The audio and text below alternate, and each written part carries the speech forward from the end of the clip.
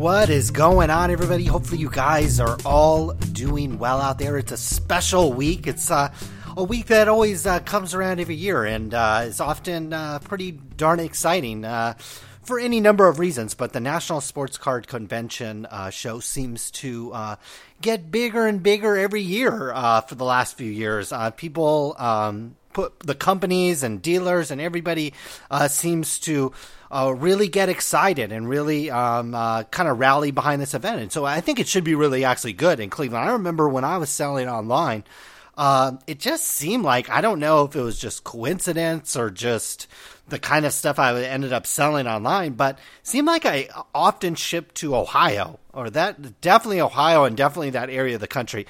Seems like a lot of passionate sports fans, passionate card collectors, especially young and old, I think, in Cleveland. So I think it should be, I don't know, it might be kind of a buyer's event. It might be a lot of buyers there, and it might be really good if you have a booth and you have stuff for sale and you're trying to move inventory or whatever it might be. Certainly if you have LeBron James cards or Johnny Manziel cards, definitely might be a good time to sell them.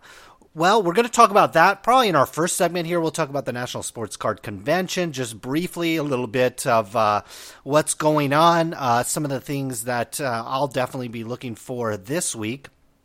We'll talk about, I've gotten listener questions, kind of listener topics to talk about. And I got a lot more than I thought about, or a lot more than I thought I would get.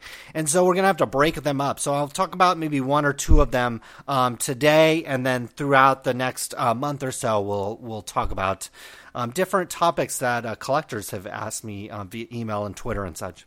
So we'll talk about that. And finally, we'll talk about the NBA. I don't want to push the NBA. Basically, I'll talk about really probably just the NBA draft.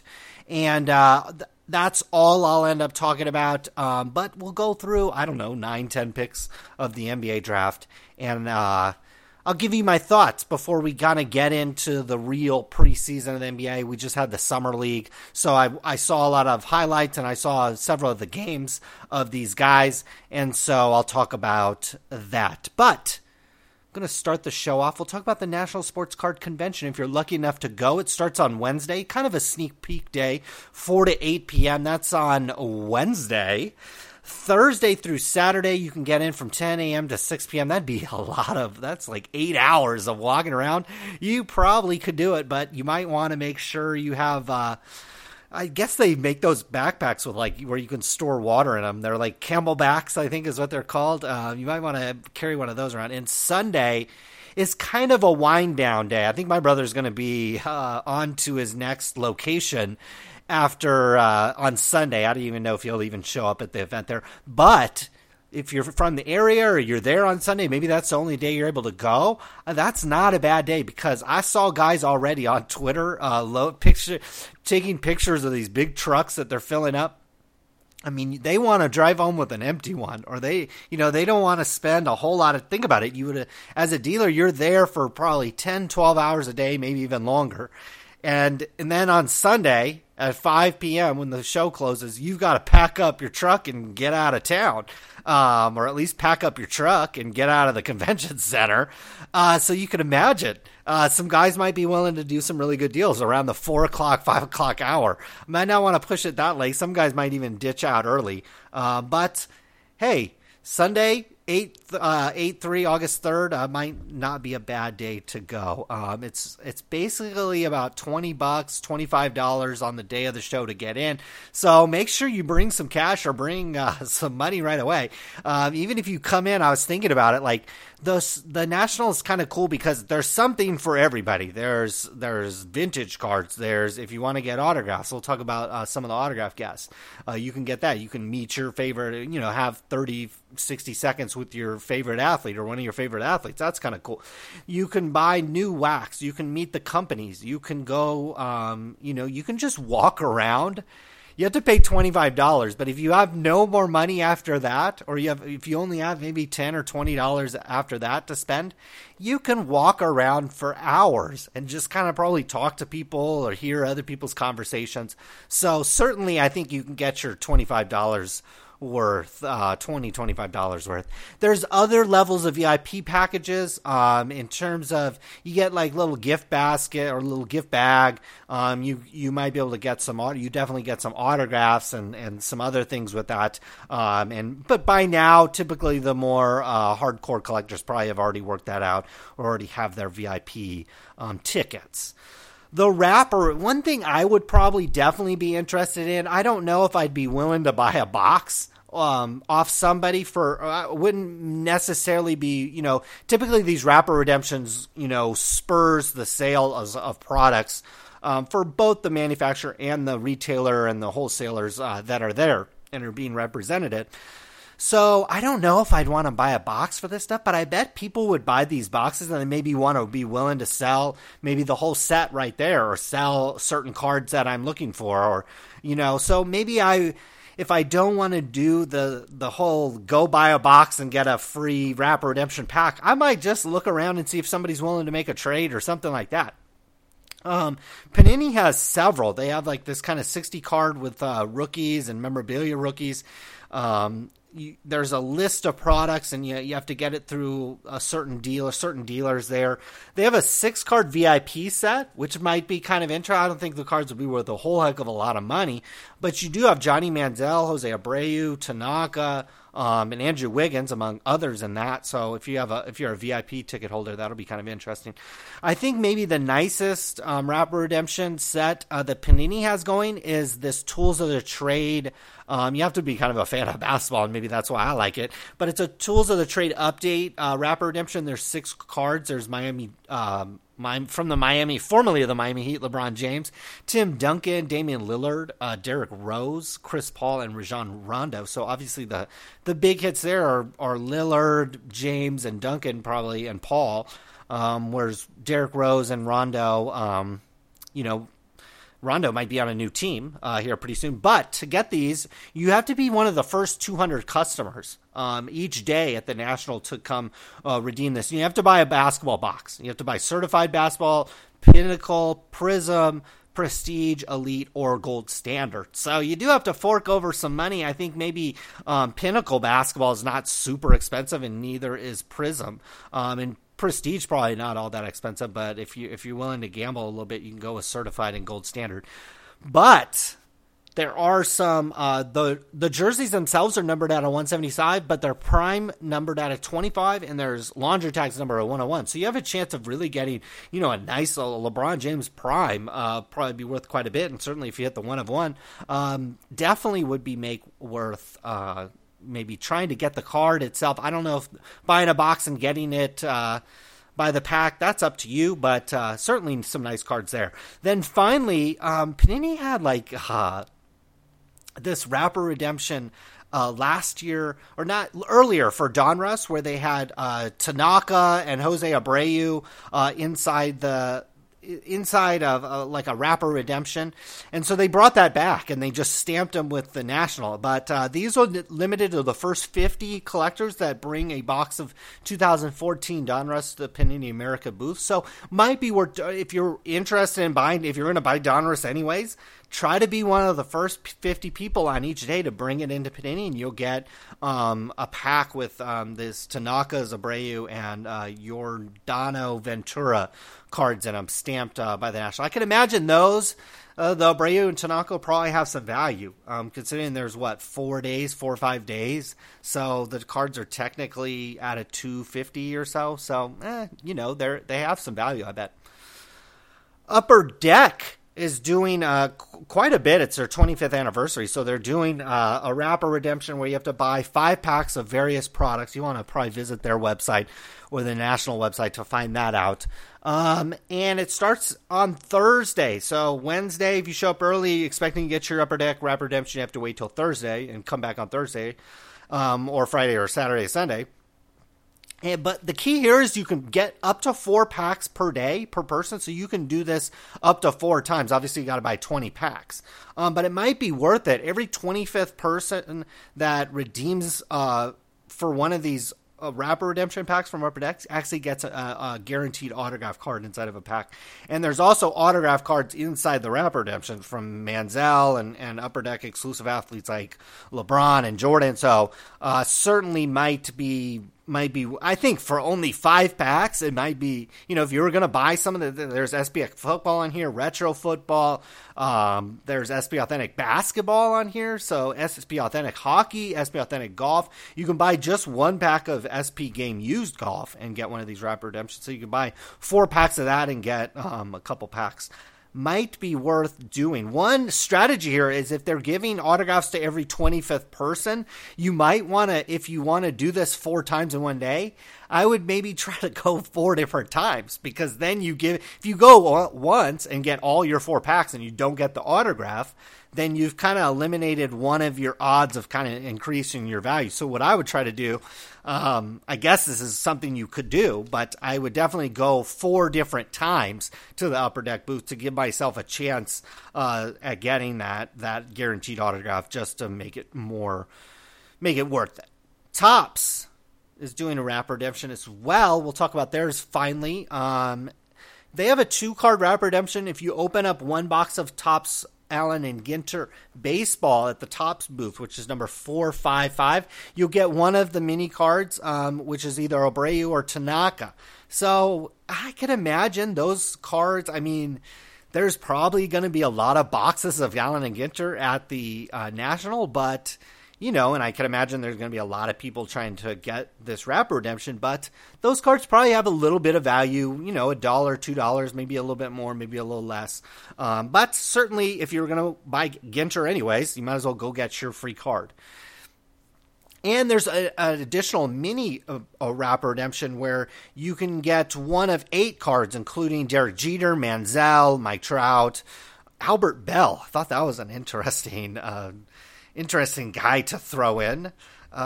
Maybe in Cleveland he's more renowned. But anyways, you must open 3 hobby packs of a 2014 Topps product, except can't do opening day baseball or 2014 mini baseball, Topps mini baseball, but any other 2014. And there's probably some Topps products out there, even Heritage or probably some other products out there, archives, that might not be very much per pack. So I think that it might be worth, if you're going to open, it's only 3 packs. So you might as well grab 3 packs and go get a mini card. Maybe you get a Manziel, maybe you get a Mike Trout or Jeter or something that's worth probably at least $1 or $2. So, yeah. That's what Topps is doing. Outside of that, what we're doing here at Sports Card Radio, obviously my brother is attending an event. We'll call him up, and we'll give him a call after the event is over. And be sure to check our YouTube pages. We also have, I think you can go to our homepage, sportscardradio.com, and find our YouTube page. But basically, he's going to be shooting videos and showing different kind of stuff that's going on the show floor. You can follow him on Twitter at SportsCardNews. And I might put up, so I haven't decided if I'll put up content or not. What I like to do is kind of keep track of everybody's links and news articles and little pictures and stuff like that, and kind of put up a little review piece for me to review as the years pass. I don't know if I'll do that or not.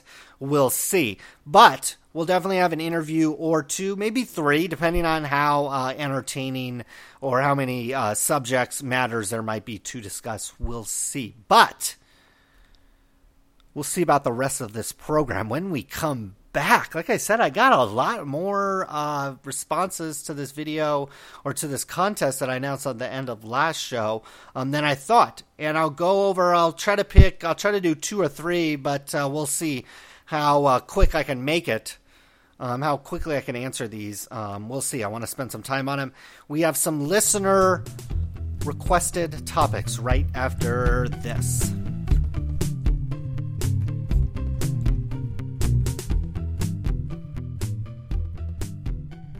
And we are back.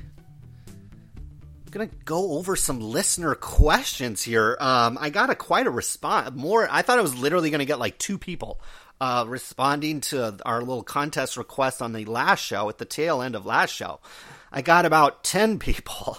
So I'm going to actually have to break some of these. Some of these I have to form an opinion about, or kind of like do a little research and then figure out what my actual opinion on kind of their question is. And some of these we might even bring the question, the listener and the person asking the question, we might even bring them on the show.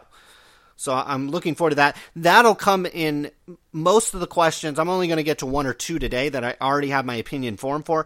The rest we'll do in August. We're going to come, we'll have national, we'll talk about the national. We'll have interviews with my brother this week. I'll probably just let those stand on their own and kind of add nothing else to those shows. And then we'll come back in August. I don't think I've got a whole lot myself going on in August. So we'll talk about I'll get to everybody's questions. Just want everybody to know I'll get to your question. We're only going to be able to get to two today. If you remember, first question that I already kind of know what I can say. Back on show number 150, we brought on Joseph, and his Twitter handle is @baseballcard_JS. And if you remember the interview, Joseph was a young collector, buyer and seller. Really reminds me of myself, but more intelligent at that age. I'm impressed with, maybe I'm overly impressed, or maybe I shouldn't be impressed with the youth of America and how we're not even talking 15 years ago. I was that age, 10, 15 years ago. I was around that age. And I just feel like, the maturity level and the knowledge and the ability of a lot of these young kids is far more than just a decade has gone by. And I'm very impressed. He talked about, wanting to buy a card and being very disciplined in the price he was going to sell it at or buy it at and then ultimately sell it at. And so it had it all planned out and seemed very organized. And so I like that. Love that kind of organization. And he asked me in an email, I probably should pull it up, but basically said to me, hey, I come on this podcast and I tell people how stupid they are to be a group breaker. And I'll get into why I say that a little bit more. I don't think I need to, but I probably will, to clear some things up there. But he said, hey, what if instead of saying how stupid it is, what would I do?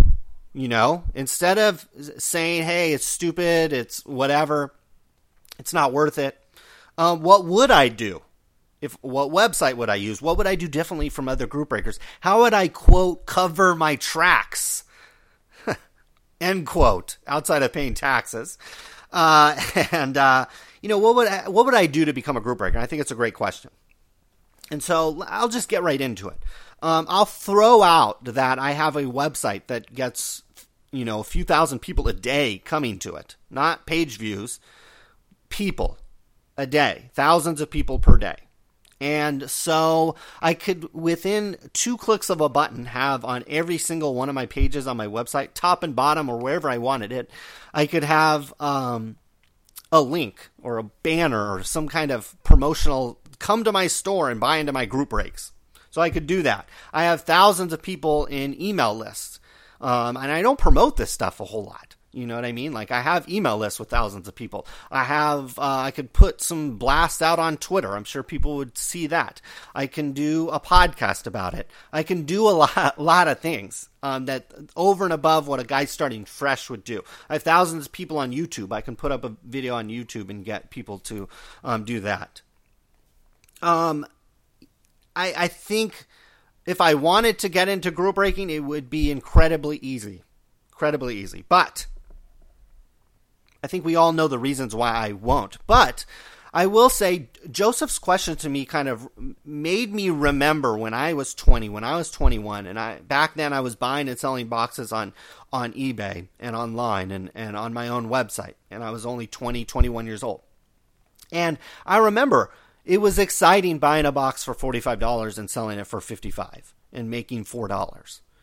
I remember those days when that kind of work, that kind of, kind of gave me hope for a business. I was like, oh, what if I sell 100 boxes a month or 300 or 400 a week or get to 1,000, start making real money.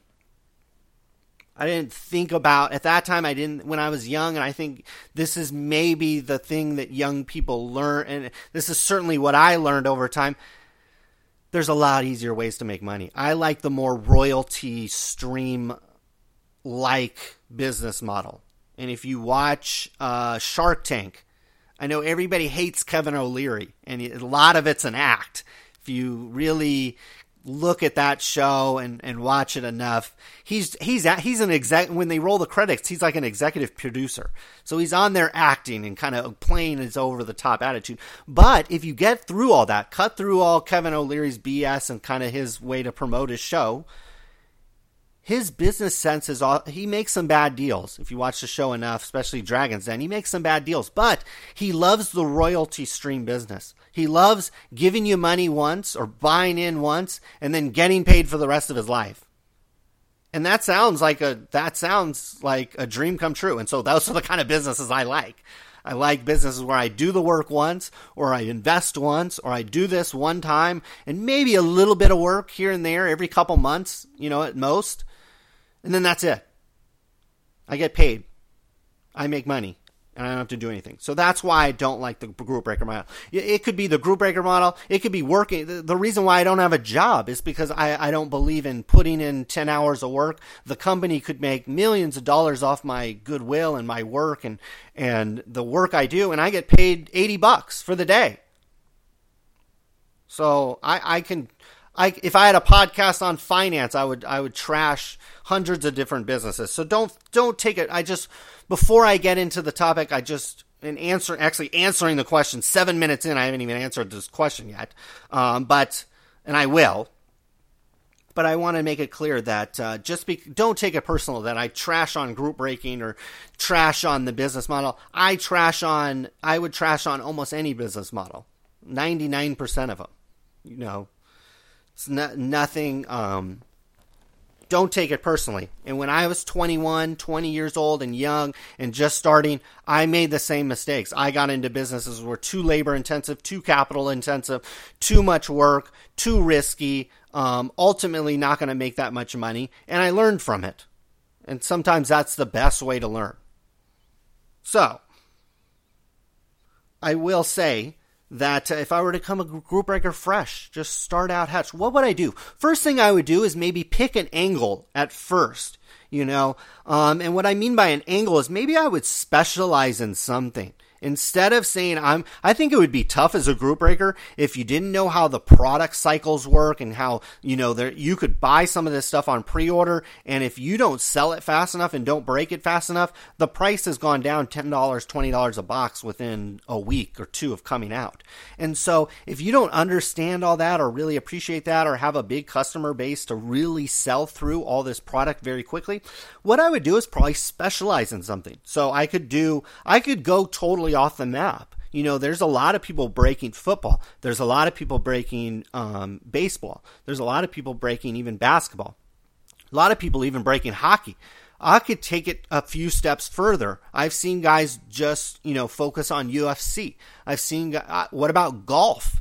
Or what about soccer? MLS comes out. I know you're reducing the number of products you can hit, but I think it's actually easier to find your customer. Imagine if if I just got into group breaking fresh and I want to break I want to break elite football and Spectra basketball and all the stuff that just came out.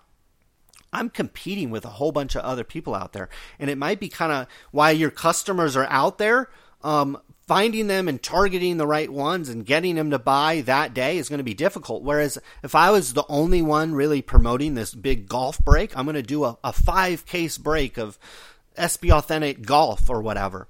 Now I know I need to go find golf fans. So let me go to Twitter and find out who collects cards and is talking about golf and likes golf. Let me try to get them in. Let me go to the golf forums. Maybe I can promote my break on some of these forums out there. Or if I can't, I'll still go to the forums and just maybe have in my signature link or try to drop little hints that, hey, I do breaks and I'm specializing in this golf break. So that's probably, if I was starting out fresh, my first initial thought would be, I need to take this slowly. And chances are the best thing to do is probably specialize in something. So all of a sudden, I'm a new breaker.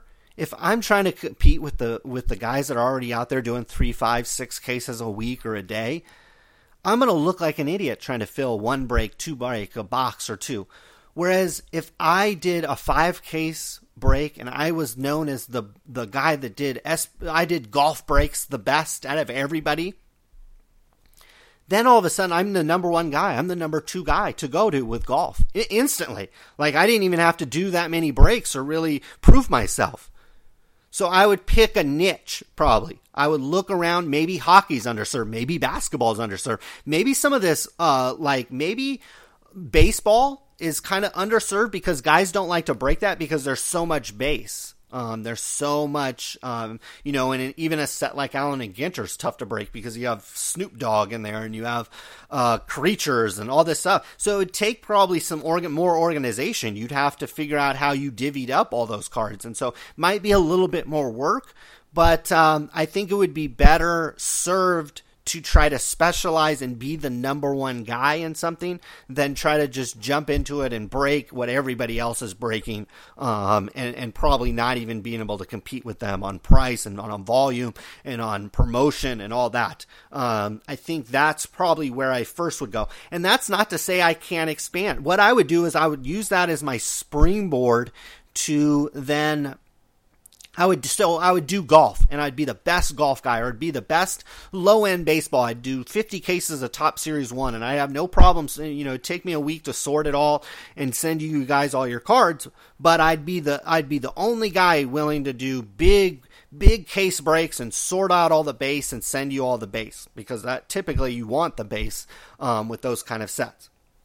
So I'd specialize something. I would become kind of known and maybe build a reputation around that. And then I can do Topps Prime Football. And then once I have a customer base and I have people that trust me and people that might, do the golf break and like, hey, I sure wish you would do, I would definitely build my customer base and I would survey them. Hey guys, I know you guys break this golf and we have a lot of fun. Or hey, we do these low end baseball sets like Top Series 2 and Allen and Ginter and, or mid to low end. I probably should call them, baseball sets with a ton of base. What else do you guys like basketball? No. Do you guys like football? Oh, we only like these sets. Figure it out and kind of build. I would start building, pushing my snowball, so to speak, down the hill at that point.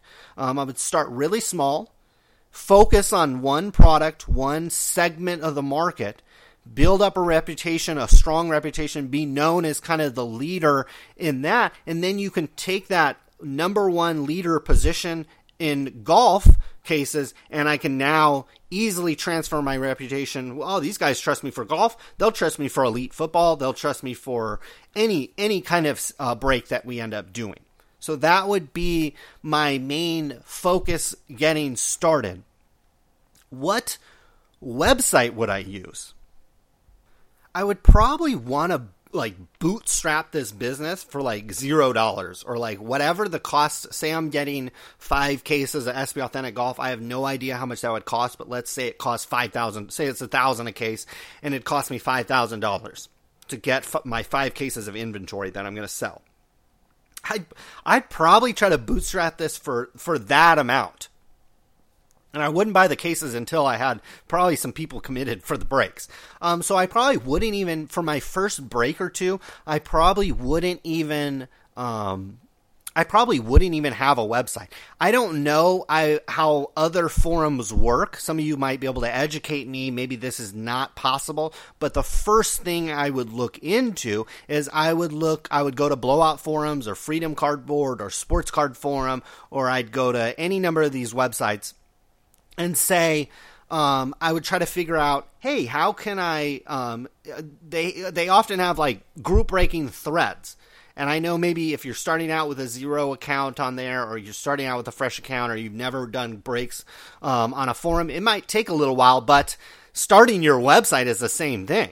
And if you start paying $10 a month or $30 a month or whatever it might be for hosting and a security SSL certificate and a domain and all this other stuff, it might not be worth it. Maybe your business doesn't take off. So I'd rather kind of piggyback kind of off the customer base of these forums. And I don't know if you've got to order the box through a certain person, or you got to do something when you post your videos. I don't know, but chances are it's probably not too big of a barrier. And so I would probably start my group breaking business on a forum. and get some reputation that way. I think that's one way to gain a good reputation. And maybe you have to set if you're starting out on a forum, maybe to separate, again, it's just like competing in the group break business. You're going to be competing against everybody else on that forum.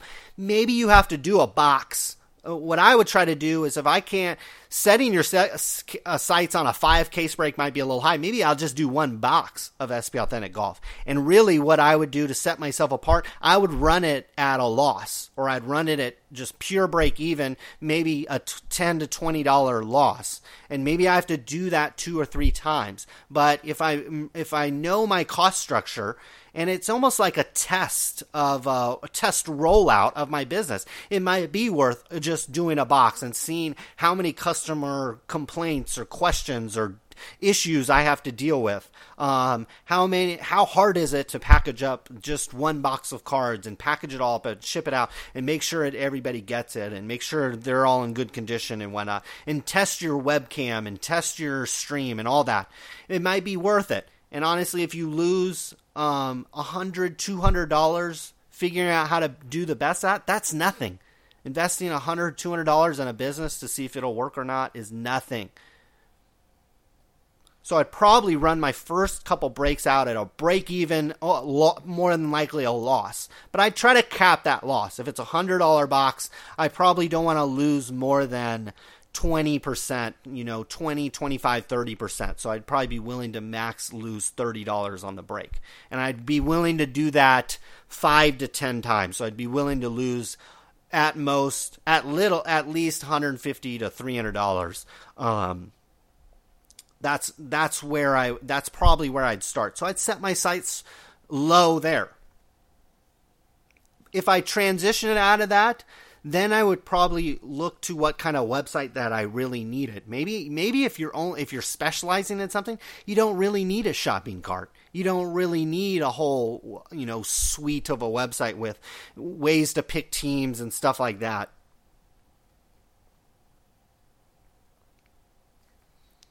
And that kind of rolls me into what would I do differently? I think what I would do differently is there seems to be this race to, when you post your breaks and you get customers that are buying into your breaks every single time, I would try to figure out, I've talked about this on the show and I probably don't need to go into it in a lot of detail, but I would, and this shows you that my tendency towards more royalty, doing the work once, selling it once, and getting kind of paid for that on perpetuity would be some kind of subscription model.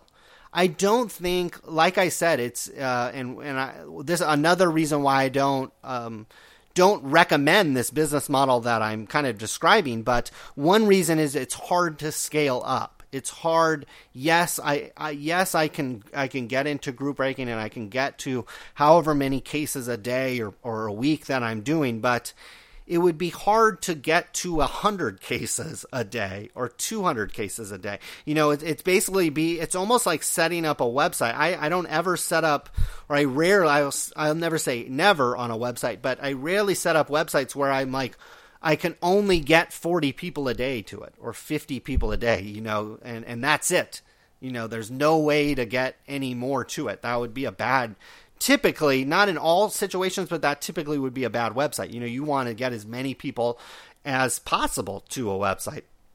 But so I don't like that you can't scale group breaking. But one way I think that would make it a little bit easier would be some kind of subscription model. Instead of every break and every product that comes out, I have to put it on my website. I have to describe it. I have to pick all the prices, and I have to do all this stuff, and then I have to put it out there and people have to buy it. And then oftentimes I see kind of the frustrating thing on both ends, both the seller of the break and the breaker and the buyers that are in there waiting for the break to happen, is oftentimes you get down to just 4, 5, 6 spots left, or 3, 4, 5, 6 spots left in a break. And so people are sitting there waiting for a break to happen, and then the breakers waiting for people to buy these spots that clearly people don't want at whatever price they have it at.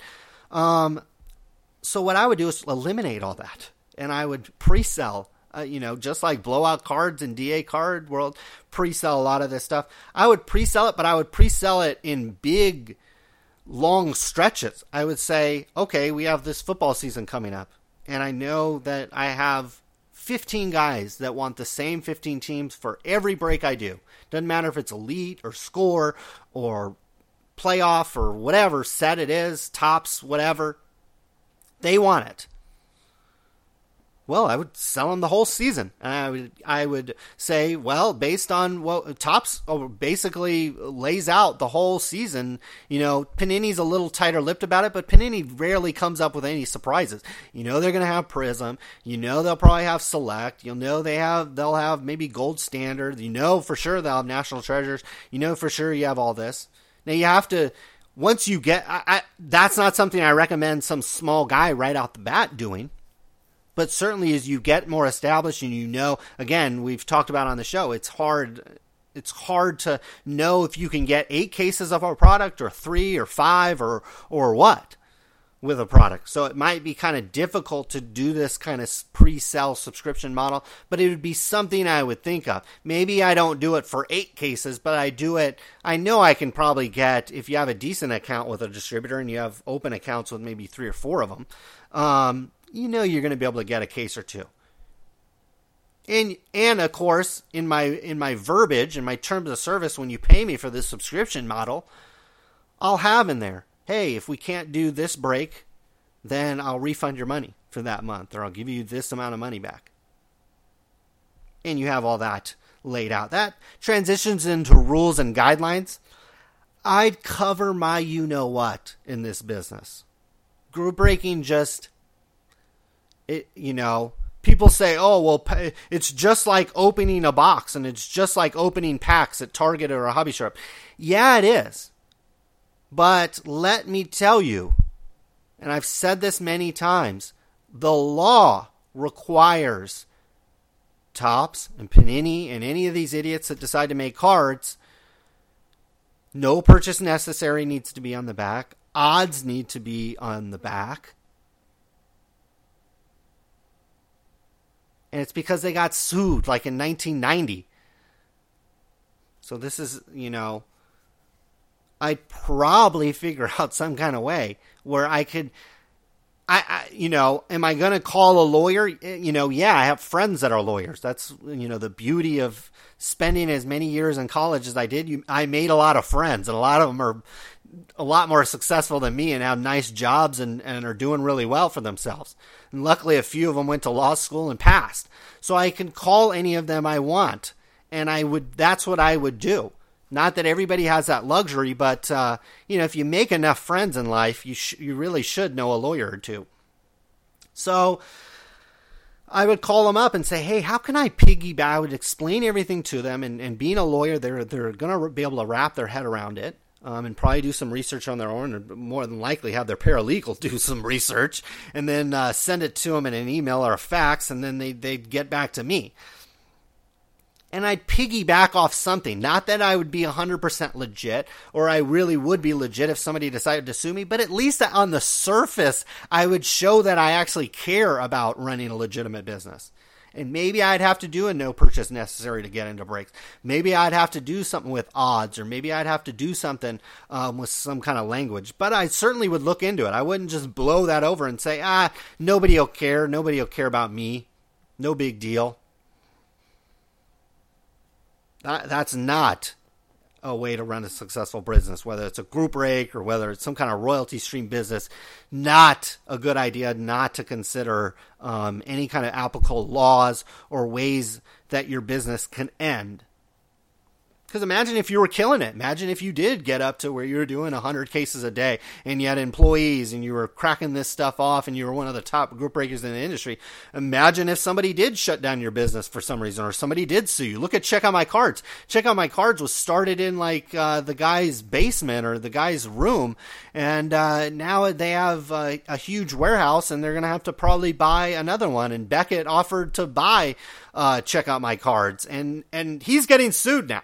That's what happens when you become successful and you start making money and you start doing really well. People sue you. It happens in every business. So if I had grandeurs of becoming a real successful group breaker, I'd certainly cover my butt just, I wouldn't spend a lot of money trying to do it. Obviously, the more money I started to make, the more money I'd be willing to spend to try to make sure I was doing everything the right way, or essentially made it hard for people to sue me. That's the most important thing, because not that you're going to be able to win, not that Check Out My Cards or Beckett is going to win a big judgment or a lot of stuff's going to happen out of that lawsuit.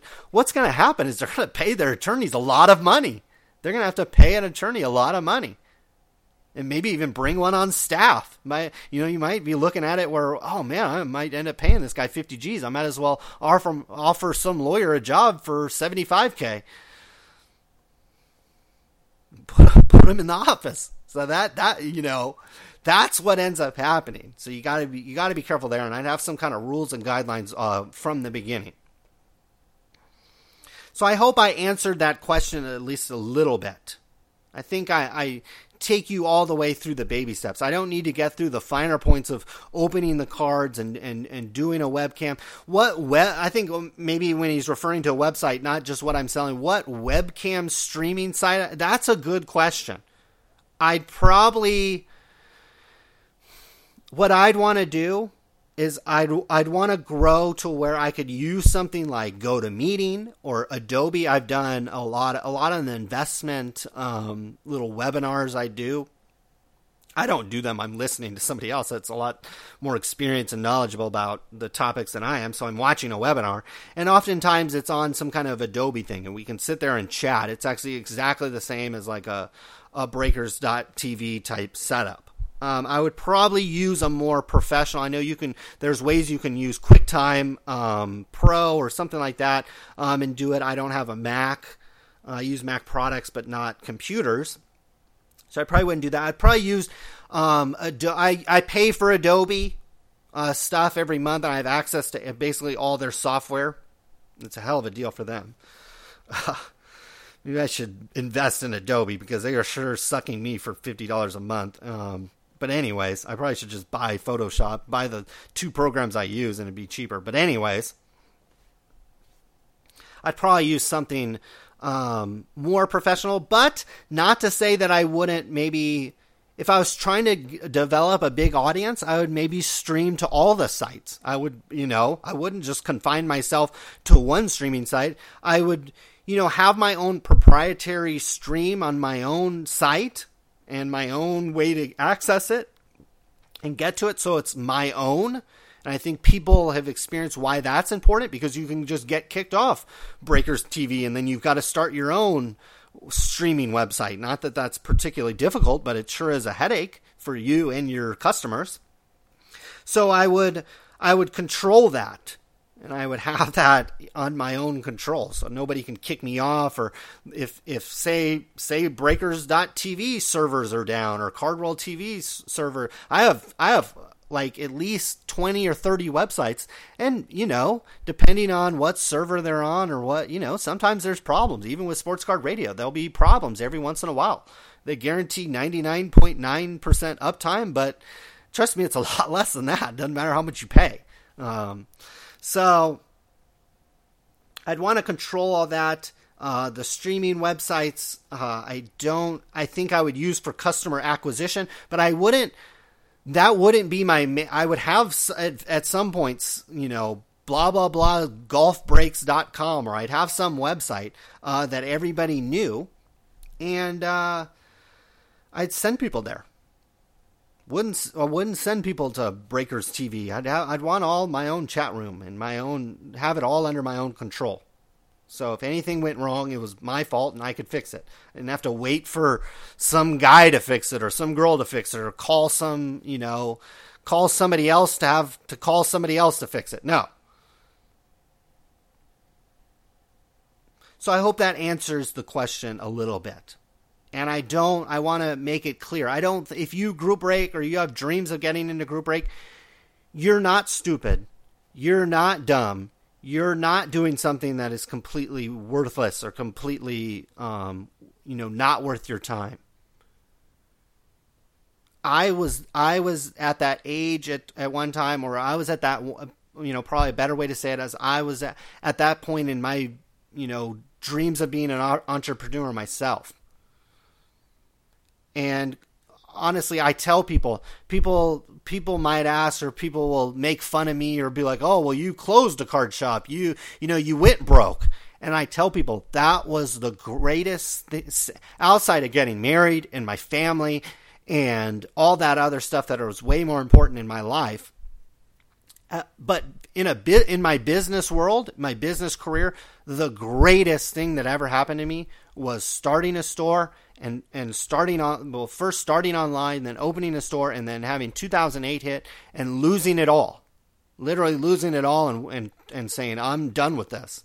That was the greatest moment. That was the greatest thing that ever happened to me. It led me into business models and ways to make money that are exponentially easier and exponentially more profitable. Trust me, having just Sports Card Radio is just one of many, many sites that I own and I work on and I pour my heart into. And it's actually the one that is probably the worst business model out of them all. But even that website and having a free podcast where I put negative tones on the industry, just that business is exponentially more profitable than opening a store, let alone all the other stuff I do in stocks and all the other little businesses that I've kind of looked into over the last 5-6 years. So don't be scared to fail. Don't be scared to open up a group breaking operation, and after 6 months you kind of look back and you're like, well, maybe that idiot on a podcast was right. This is a lot of work for a lot less money than I thought, and it's just I have to do this over and over and over again. And the only way I make money is I have to have my webcam turned on, and I have to be selling these spots, and I have to be packing and shipping the cards. I can't make money when I'm asleep. Those are the businesses after closing my store and getting out of the online business, I said, I'm not doing any more businesses that I can't make money when I'm sleeping. Or I was just at Levi's Stadium yesterday checking out my tickets at the 49ers new stadium. And let me tell you, that stadium is, it's impressive. Architecturally, it's not super impressive, but it's a nice stadium. It's a really nice stadium. Inside, some of the luxury suites, I got seats that are right in front of some luxury suites. And let me tell you, I wish I was 2 rows back in those luxury suites. Good Lord. Because there's no way I can afford it. I was making money yesterday. I was stuck in traffic and at a football stadium where there was no game being played or nothing really going on.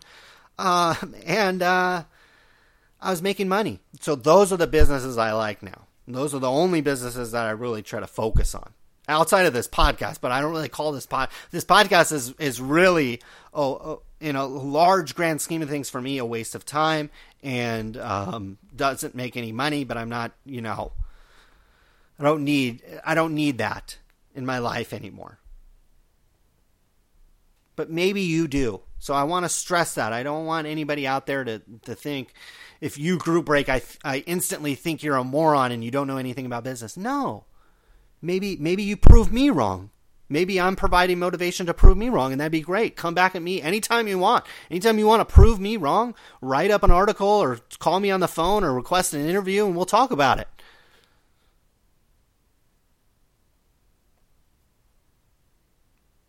But for now, we'll see. We'll see. You might find, again, 6 months from now, you might find this group breaking is not worth it. It's a lot of time, a lot of energy, and I'm making, I could be making more at a part-time job, lifeguarding or something like that, or reffing basketball or something cooler than that. I don't know.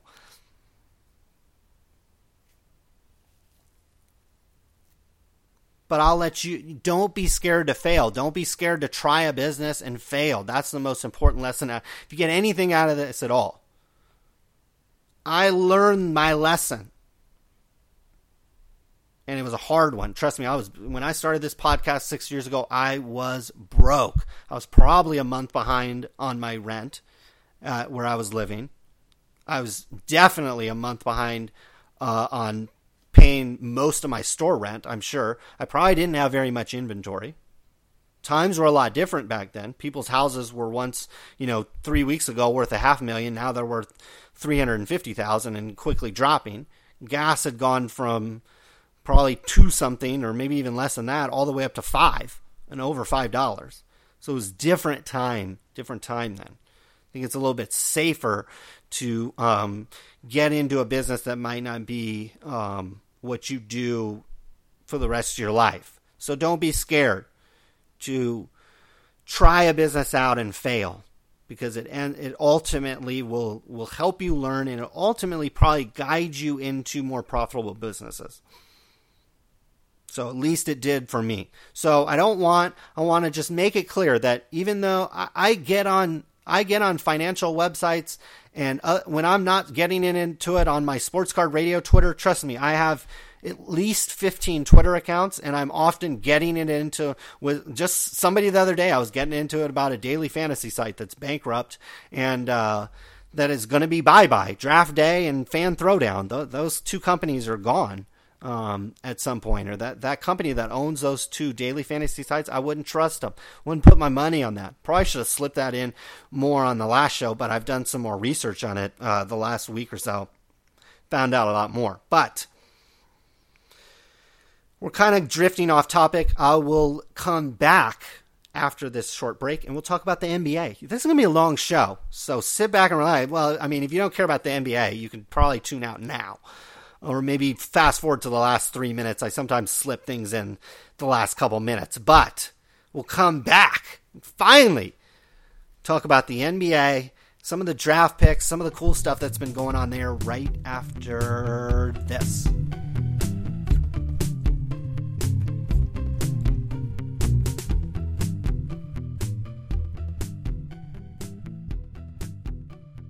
And we are back. Like I said, this is going to be our NBA draft, really NBA draft. I'll probably, as we get a little bit closer to the NBA season, I'll probably talk a little bit more about the individual teams and maybe some of the stuff that might, I think, just briefly, I think LeBron James going to Cleveland, if anything, I remember seeing the odds. The Cleveland went from like a 40-1 favorite to win the NBA Finals to like 4-1. Like it was like, and they were the favorite to win the NBA championship. But then when I thought about it, I was like, maybe that makes, from a Vegas standpoint, that probably makes a little bit of sense, because now the East is like, now that LeBron's in Cleveland, the East is like, who knows who's going to win the East? Miami's not going to win the East probably anymore. You never know. Never say never. But I don't think they have the talent to win the East. Indiana certainly looked vulnerable last year. A team like Washington is even could win the East, let alone the Cavs, who have a tremendous amount of talent, a tremendous amount of people on their team. Most notably, the number 1 pick as of now, Andrew Wiggins.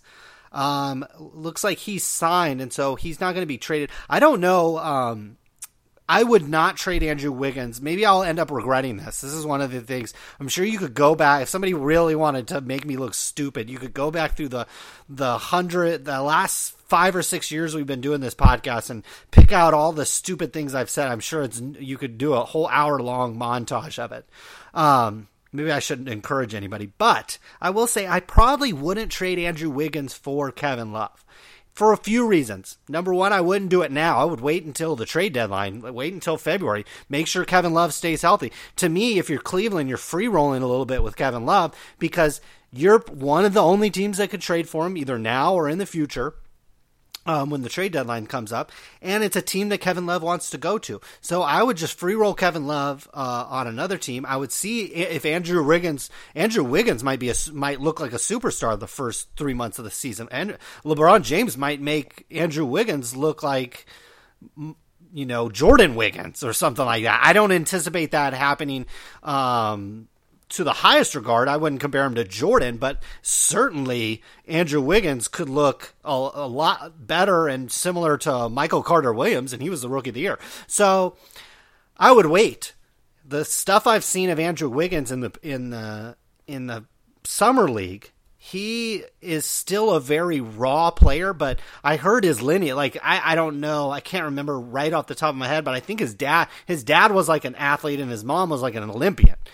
So I mean, he has this is like thoroughbreds at the Kentucky Derby. I mean, this guy has like incredible lineage, and I would keep a guy like that because he looks somewhat raw on the basketball court, but he's still really good. I saw him pull up for jumpers. He can gather himself. He's really athletic and really quick, but he can gather himself. And I saw him do kind of a 360 spin on the baseline and then rise up and dunk it in a game.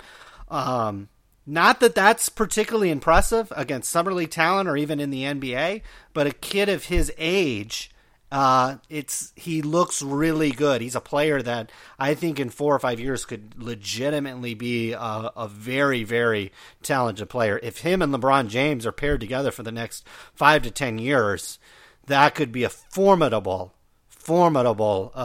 twosome there that could probably win some titles, possibly on their own. That's if Andrew Wiggins, lives up to his potential. And that's really what it is with all these rookies. But Andrew Wiggins should be real valuable. It's really too bad. As of right now, Upper Deck is standing on its own 2 feet and have LeBron James tied up into some kind of autograph deal. Because how cool would it be to have, they could have they could have the quad autograph, the Andrew Wiggins, LeBron James, Kyrie Irving, and even throw Anthony Bennett in there. But the triple I'd want would be Kyrie, LeBron, and Andrew Wiggins. Be awesome. Even dual autographs, dual, triple, they'll hopefully Panini is smart enough to do some dual relic cards or jersey cards because they can do that with LeBron, or just dual cards in general. I think should be, I certainly would buy them at the right price. Anything Andrew Wiggins and LeBron together in Andrew Wiggins' rookie year would be a nice card. Certainly a nice card to have. So we'll see. But Andrew Wiggins, clearly the number 1 pick, is going to have very valuable cards, and I think he has a very bright future just based on what I saw in the Summer League. Number 2 pick, Jabari Parker, went to the most perfect situation. If you don't know much about situations in the NBA and where people can go, like Michael Carter-Williams, the reason why I kind of trashed on him a lot last year, he was in a perfect situation. That team had nobody. They literally traded guys for nothing, I think, even at the trade deadline to get rid of even more people. And they drafted Joel Embiid and I think traded for a guy. So, it's not like they're going to bring in a whole lot else. But that's the Sixers situation, a situation that's probably a step below how butter it is if you're a scorer on the Sixers. The Bucks are right there. The Bucks have trouble scoring. The Bucks they lost Brandon Jennings and Monte Ellis in the same season. I think even one of their other scorers even left, has had trouble scoring after those two have left. So Jabari Parker lands in a great spot where he could comfortably, if he can keep his stamina up and obviously stay healthy, he could average, 16, 15 to 18 points a game. The only concern I have about Jabari Parker, I guess, and it's not really a huge concern, is he's going to be the focal point of defenses. I can see him, if he lights a team up, especially early in the year, people are going to start guarding him very closely because nobody else on that team is really capable of putting up that 16 point, 18 point a game kind of number. So Jabari Parker could really put up some really good stats, and I think fans, if he can prove that he's going to get, he truly could be one of the best scorers on the team, if not the best scorer on the Bucks.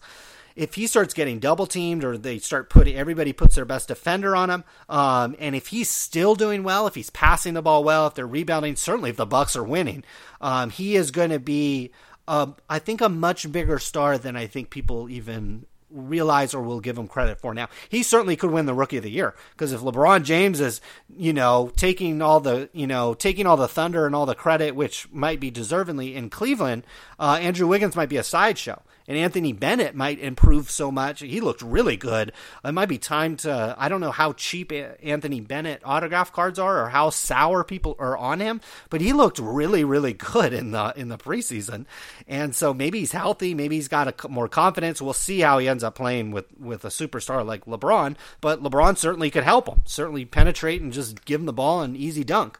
A lot of plays for him. So or do a lot of pick and roll. I don't know if Bennett can set screens or play pick and roll really well, but it might be a great opportunity for him to play with LeBron. So there could be instead of spending on your money on Andrew Wiggins, you could play the lower end. I think Bennett probably has the most upside because so many people were trashing on him all last year. So we'll see. But Jabari Parker, I like his potential this year. The only, there's probably people out there thinking he could average 20 this year, and certainly that would be possible, but I think it's going to be tough as we get into, the January, February, March months of the NBA season. It gets harder for rookies then because now guys, the veterans are playing a little bit harder then. There's a little bit more, more reputation on your game, and so people might start guarding you a little closer, a little better, and so we'll see how Jabari adjusts, but he's a very talented player. I'm sure he will. Number 3, Joel Embiid is this year's fitting. He goes to the Sixers because the Sixers had Nerlens Noel last year, so the Sixers will add Nerlens Noel to the team and hopefully playing if he stays healthy, and Joel Embiid will take Nerlens Noel on the bench probably for the whole season. I don't know this for a fact, but I think Joel Embiid, the idea was he was gone for the season. And I remember last year when they picked Noel, he was supposed to come back in December. And then that quickly, or, around that time, they said, no, he's not coming back. Or I think he even thought he was going to come back late in the season. And then they finally shut him down and said no, because it wasn't really worth it for the Sixers.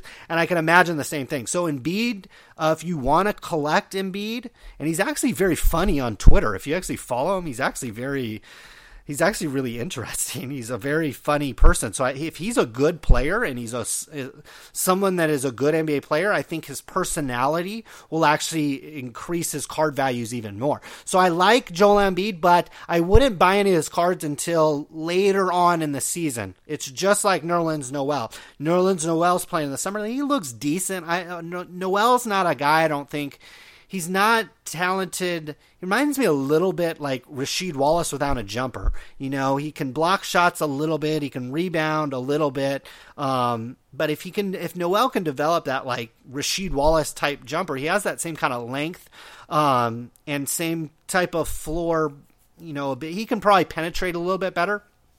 But his cards weren't worth a whole lot last year. They didn't go up or down. They certainly didn't go up. They probably just went down most of the year because he didn't play. So I think I anticipate the same thing for Embiid. Everybody will be paying attention to Parker and Wiggins and some of these other guys we'll talk about. They'll forget about Embiid, and it'll almost be a disappointment. And you open up a box and you get the guy that was projected to be the number 1 pick, and you're unhappy. So Joel Embiid might be a buy, but not until, I would say, after January, February, March. I would let it get deep into the season before I bought any of his cards. And again, you can come back in this offseason. You could be getting Bennett right now. You could be getting Nerlens Noel right now, and you haven't missed a whole lot of their upside because once the games start, that's when the NBA, it's getting attention now, but not so much these rookies. And plus, all the good stuff comes out in the NBA later on in the season, so you might want to wait. Anyways, moving on. Aaron Gordon of the Magic. This guy is like think of him kind of like a baby. When I look at him, I know he's been compared to Shawn Marion a little bit.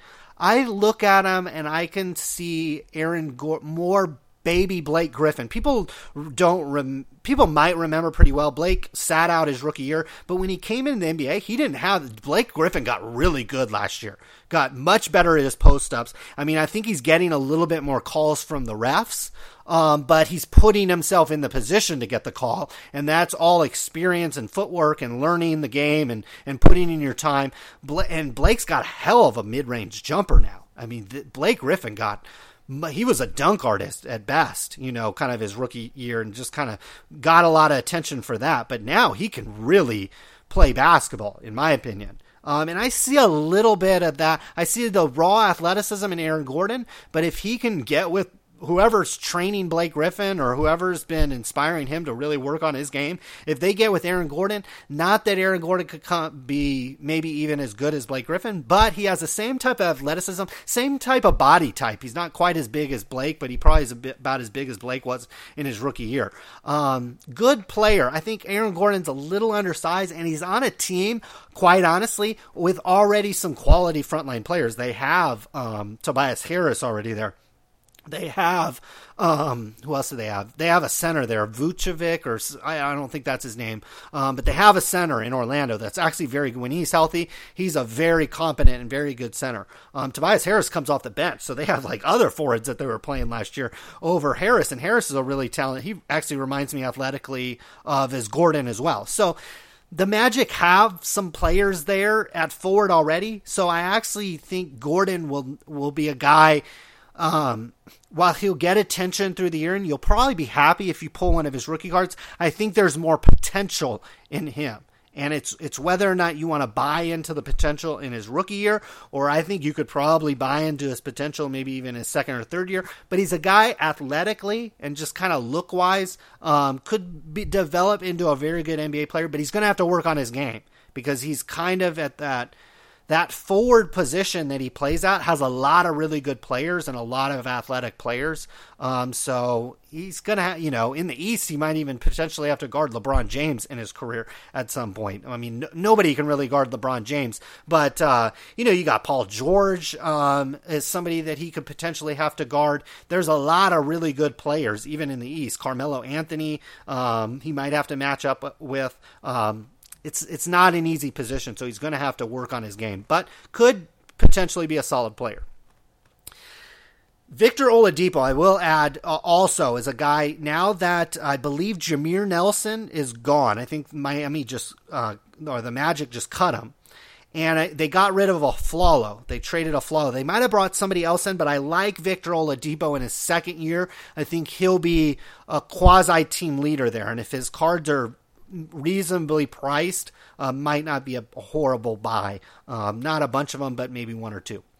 Dante Exum went number 5. This will be a guy that should have some probably some relatively high card values for a Utah Jazz player, at least during his first year. I don't like that he's in Utah because that's where prospects have gone to die over. I mean, even Derek Favors is a solid NBA player. He hasn't really developed his scoring to a clip to really make him an elite, considered more of an elite player. But he's like a mini, he's like Al Jefferson. He just doesn't score as much as Al Jefferson, but he certainly could develop into, an 18, 19, 20 point game. Player like Al Jefferson is, but nobody really collects Derek Favors, and they have Gordon Hayward, who's a really solid player. But it does make you wonder about Trey Burke because they have Trey Burke there. I don't know if you can play Exum and Trey Burke against a team like maybe even Phoenix, because Phoenix has Goran Dragic and they have, I think Bledsoe's a free agent, but they signed Isaiah Thomas. It might be kind of tough to match up with those two. Put 2 first and second year guys out there against 2 really good guards. But imagine the Clippers, who's going to guard Chris Paul? I mean, Trey Burke's going to guard Chris Paul. Yeah, right. So Dante Exum's going to have to prove Dante Exum or Trey Burke is going to have to prove they can really play defense, and maybe Exum can. Maybe he's lengthy enough and athletic enough to play. I mean, guys don't play super hard D in the NBA, but you at least have to stop a guy to stay on the court. So I'm interested to see how that works out. And you as a collector, if you pull a Dante Exum, I think he might be a sell high guy in his first year. He's really young. I think he's only 19 years old. So he could develop into a really solid player. He could end up being a solid point guard. He could end up getting traded or end up being on another team, or the Jazz could turn around and be a top team in the West. But I don't see that happening in his first or second year.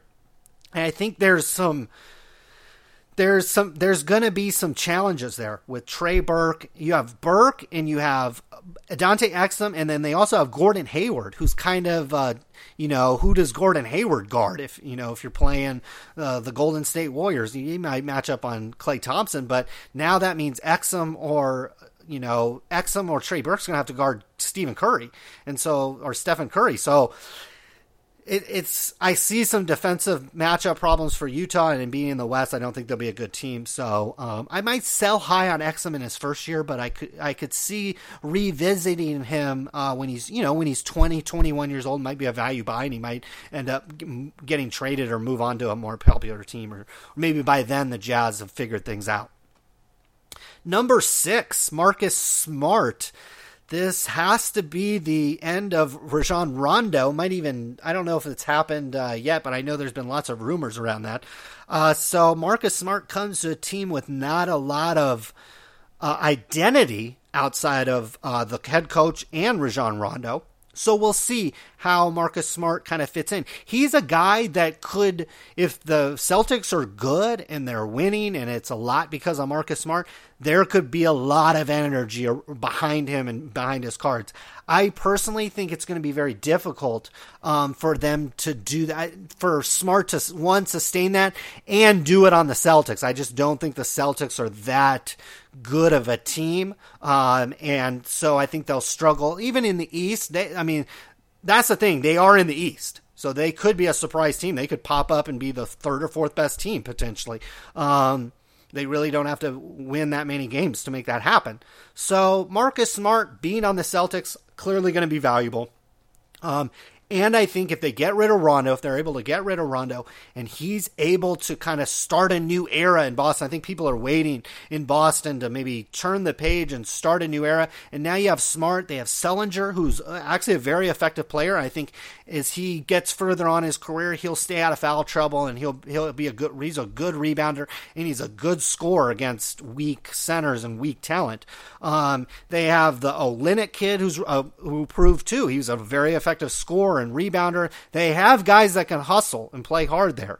They actually do need a team leader and a guy to kind of pull the strings on the reins. And Marcus Smart may or may not be that guy.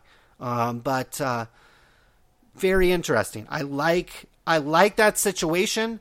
I probably am not buying his cards just because he's on the Celtics and his cards will probably be valuable. So I probably would sell, but it's certainly a guy I'll keep an eye on, and certainly a guy that if there's any kind of momentum behind him, I'm a hold on Marcus Smart. If I pull one of his cards and the Celtics are doing good and it looks like Marcus Smart's a big part of it, I'll hold his cards until it reaches not necessarily, I don't think it could get to a Jeremy Lin type fervor, but I'll wait until kind of the national media starts picking up on how Smart's leading the Celtics back and he's turning the page, a new era in Boston Celtic basketball history here. I'll wait until that happens, but I do think there's a story there potentially with Marcus Smart.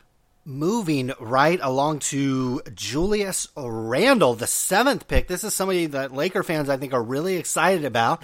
Kind of maybe a baby James Worthy would be a great comparison. Certainly you would have people like me, Lakers fans, smiling for the next decade.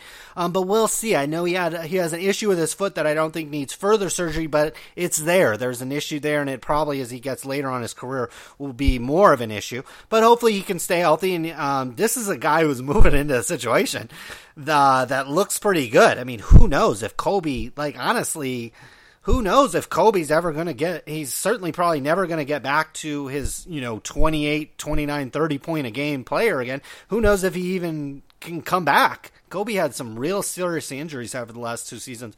We'll see. There's certainly a need, even with Nick Young coming back, there's certainly a need for scoring in Los Angeles. And Julius Randle could be a guy that could put up, legitimately maybe 14 points a game, if given the opportunities. Jeremy Lin's there. He's an effective distributor of the ball. Kobe might decide it's a good idea to pass, although he's probably going to be single covered, so Kobe ain't passing. But there's other guys on the team, and there's not a lot of other scorers, outside of Jeremy Lin and Kobe. So with Pau Gasol gone, Julius Randle could be a really solid player. Obviously, if I pull any of his cards, me being a fan of the Lakers, it's probably not an accurate description of what I would probably hold it. If it was a nice Julius Randle card, just because, if it's not worth hundreds and hundreds or $1,000, I'm probably just keeping it. If it's a $40 card, I'll just keep it. But for the rest of you out there, I think Julius Randle could be a sell high guy. He could be like a Dante Exum type guy. I think you could sell him in his first year, because Laker fans, while they love rookies, and it's almost to a fault. Laker fans love first year players.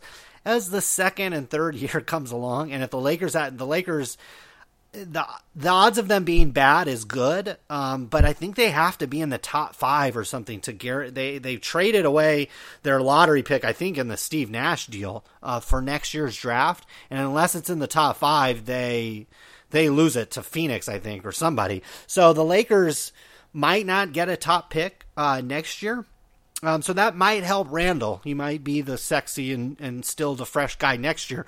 But if they get another top pick next year, people are not going to forget about Julius Randle, but the money will be going there. And I can imagine Laker fans, while I don't have an extensive Laker collection anymore, Laker fans are always looking for something new. Think about it. These guys have collected Kobe. Kobe autographs are now, barely worth $100 anymore because Panini's diluted them so much. So it might not be worth stacking Kobe. You might have lost some money if you bought, the older ones, or you were buying them right when Panini switched over. So you're looking for something new. So I think Julius Randle might just be, in that case, be a sell high guy, because people are going to be looking to buy Laker stuff, and there's going to be a demand there that might be a little artificial. But I think Randle will be pretty good. Certainly will be interesting to watch, even if you're probably not a Laker fan. Number 8, Nick Stauskas. This is a guy. If you got Ben McLemore cards, you might be worried. Ben McLemore was like 3rd on the team in scoring last year, and his shooting percentage was horrible. Like, Ben McLemore, if he does that again, he's not going to be searching for a job like Jimmer Fredette. I think Fredette signed with the Hornets or somebody recently, but Ben McLemore will quickly be out of the NBA. Trust me, after his rookie deal, if he doesn't improve his shooting percentage. And he could quickly be out of a starting job if this Nick Stauskas guy even shoots a marginal percentage from outside, and proves he can guard somebody. It's not like McLemore plays like outstanding defense either. So I like this pick probably for Sacramento. It fits with the kind of guys they usually pick, and it fits probably a need. Because they have Gay, and they have Rudy Gay, and they have DeMarcus Cousins. Now it's going to be their show. So I wouldn't expect Nick Stauskas to average a huge amount of points unless Rudy Gay or DeMarcus Cousins missed significant time, and they both did last year. Not significant time, but they both missed games last year. But he will be a guy that is probably a hold most of the season, hold or sell most of the season, because I think this time next year, you're going to be able to get Nick Stauskas cards for not very much money. So I don't think he's going to make a huge amount of waves in his rookie season. But I like the fit. I think he'll get some open jumpers, and he has the potential, honestly, to start on this team. I know that might seem kind of weird, but Ben McLemore is really not a very good player, and until he proves it, he will quickly go to the bench. Noah Vonleh, drafted 9th. I think he stayed with the Hornets. I think that's who it says it here. I think there was some kind of trades.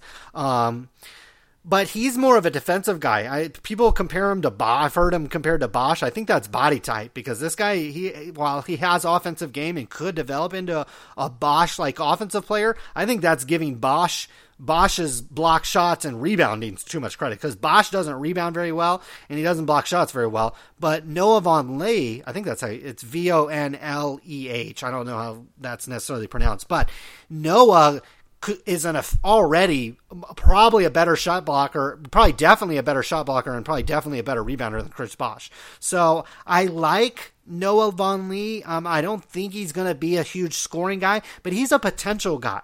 And I think he's a sleeper guy, because he's going to get buried in. The Hornets have a lot of decent players, and obviously they have, they have some guys that are going to be in front of them here. So I don't think he's going to get a huge amount of playing time. but could be a guy you not necessarily pay a lot of money for, but could be kind of a sleeper stash guy that could end up being a player, maybe not even next year, but 3-4 years down the line. Last guy I'm going to talk about was actually, I'll skip over Elfrid Payton. I forget I think he got drafted by the Sixers. I can't remember if he stayed there or if he got traded, or if that's who he ended up with. I like him, but I don't think he's, watch, he'll be the one that wins Rookie of the Year, but I don't think he'll be a superstar. The guy I picked after him, 11th, it says the Denver Nuggets, but he got traded to the Chicago Bulls. Doug McDermott had a very nice summer league and proved he could shoot the ball very well. It's a little bit like Kyle Korver, but could be less one-dimensional. Kyle Korver is pretty one-dimensional basketball player. Doug McDermott can score it, not just from the three-point, but he does the three-point very well. And he goes to a team that needs a score. A lot of people have grandeurs of Derrick Rose being this great player. I don't think it's there anymore. He's going to have to turn more into like a Tony Parker type player, where he averages less points and he distributes the ball better. Because he doesn't have that athleticism to finish around the rim anymore. We saw what happened to D. Wade this year when he lost his athleticism. D. Wade's not really that good of a player. And Derrick Rose, honestly, when he came back, I saw him as a player. He's not very good. He's not a very good jump shooter. He's going to have to improve his ball skills distributing it around the court. And he already has some of those skills. And Doug McDermott's going to be a guy he's going to try to hit up. And Chicago's is a lot like Milwaukee. They're a lot better than Milwaukee. Maybe not a lot better, but they're definitely a better team than Milwaukee. But they also have trouble scoring. Without Derrick Rose, without that big, 18, 20 point, that's why Carmelo Anthony would have been a nice fit in Chicago. Certainly in a fantasy perspective for Carmelo. But they play really good defense in Chicago. If they could add a score, if they could add a couple guys that can average 14, 15, 16 points consistently, they could win that. They could go, I don't know if they can win the NBA championship, but they could go to the finals, certainly the Eastern Conference finals. It could be them and the Cavs playing. So I like Doug McDermott. He's going to a team that legitimately, like I said, has a chance to maybe go to the NBA finals, or at least, maybe not. If that's far stretch, you could say they could legitimately make it to the Eastern Conference finals. And so he could be a big story this year. And he's a guy that he could sneak up and win Rookie of the Year if he stays healthy. And again, he might run into some of the same challenges that Jabari Parker runs into. That he's one of the only guys on the court that can score, and so they start putting the best defenders on him. They wake up a little bit when he's on the court, and they guard him a little closer, kind of like people do with Kobe and with LeBron. And that's the beauty, going back to our, come full circle, we'll go back to the number one pick and wrap up this segment. And that's the beauty of Andrew Wiggins. He's got Kyrie Irving. He's got LeBron James. Man. Andrew Wiggins not going to have anybody guarding him, a lot of the time. He's going to have like the third or fourth best guy guard. The best guy at his position is going to guard LeBron. And then another good guy's got to guard Kyrie. Otherwise, those guys will just abuse you. And now you got Wiggins, getting guarded by some scrub in the NBA. So he could look really good. And Jabari Parker and Doug McDermott in particular, are not going to have that luxury. They're going to be one of the best scorers. Even if Derrick Rose is out there and he's healthy all year, Doug McDermott's probably a better scoring option than Rose. Trust me. We'll see. I haven't liked Rose's game. I won an NBA, not an NBA, I won a NBA fantasy title with Rose, and I hated him all year. And I think he won MVP that year. And I remember watching him and I'm like, man, this guy sucks. Anyways, now that I'm bashing Derrick Rose, I think our NBA segment is up, and that means our podcast is also up. Thank you for tuning in for today's show, everybody. I hope you guys are all doing well out there. We'll come back. Yes, we'll come back later this week, probably on Wednesday or Thursday. We'll call my brother in Cleveland and see how it's going at the National Sports Card Convention going on this week. That should be exciting. We'll see what the tenor of the show floor is. I think, quite honestly, I think it'll be good, because I think Cleveland is more of a collector's market, is more of a buyer's market, whereas Chicago and Baltimore, those might be more kind of seller, kind of maybe bigger ticket kind of auction house type locations where you get a little bit high. You can attract a little bit higher roller to those type of places that can spend, $100,000 on a Babe Ruth autograph or $10,000 on some kind of old vintage card. Whereas Cleveland is, I think it could be really good. Just kind of making a prediction, I guess, here right at the end. I think it could be really good, especially for bargain hunters. And that's what my brother, that's the biggest reason why he goes, is to bargain hunt and find the good deals. And, we end up selling a lot of the cards and then buying the ones we want to buy, or just buying more to sell, ultimately, usually. So, should be exciting. If any of you guys are going, or if you're on your way there, if you're already on your way back, I hope you guys had a great time, or you're going to have a great time. Wish I could be there. Maybe they'll come out with I think they should have a West Coast. Make it smaller. You don't need to make it 5 million square feet or whatever. You don't need to have Breakers pavilions and sponsors on the main stage and have Panini and have 5,000 square foot booths. You don't need that out here on the West Coast. Make it a little bit smaller thing, but put the national name behind it. We see this in a lot. The World Series of Poker does it. There's circuit events all over the country, and they just attach the World Series of Poker name to it, and it makes it popular. I would do the same thing with the NSCC. Could easily put that name on it and call it the West Coast National and start small. Don't need to make it all big. I'd put it down in LA, probably. San Diego. The market down there is a little bit more ripe, in my opinion, than up here in San Francisco, Bay Area, Northern California area. But anyways, now that we're talking about geographics, probably definitely means the show is over. Thanks for tuning in, guys. See you later this week. But for now, we are out of here.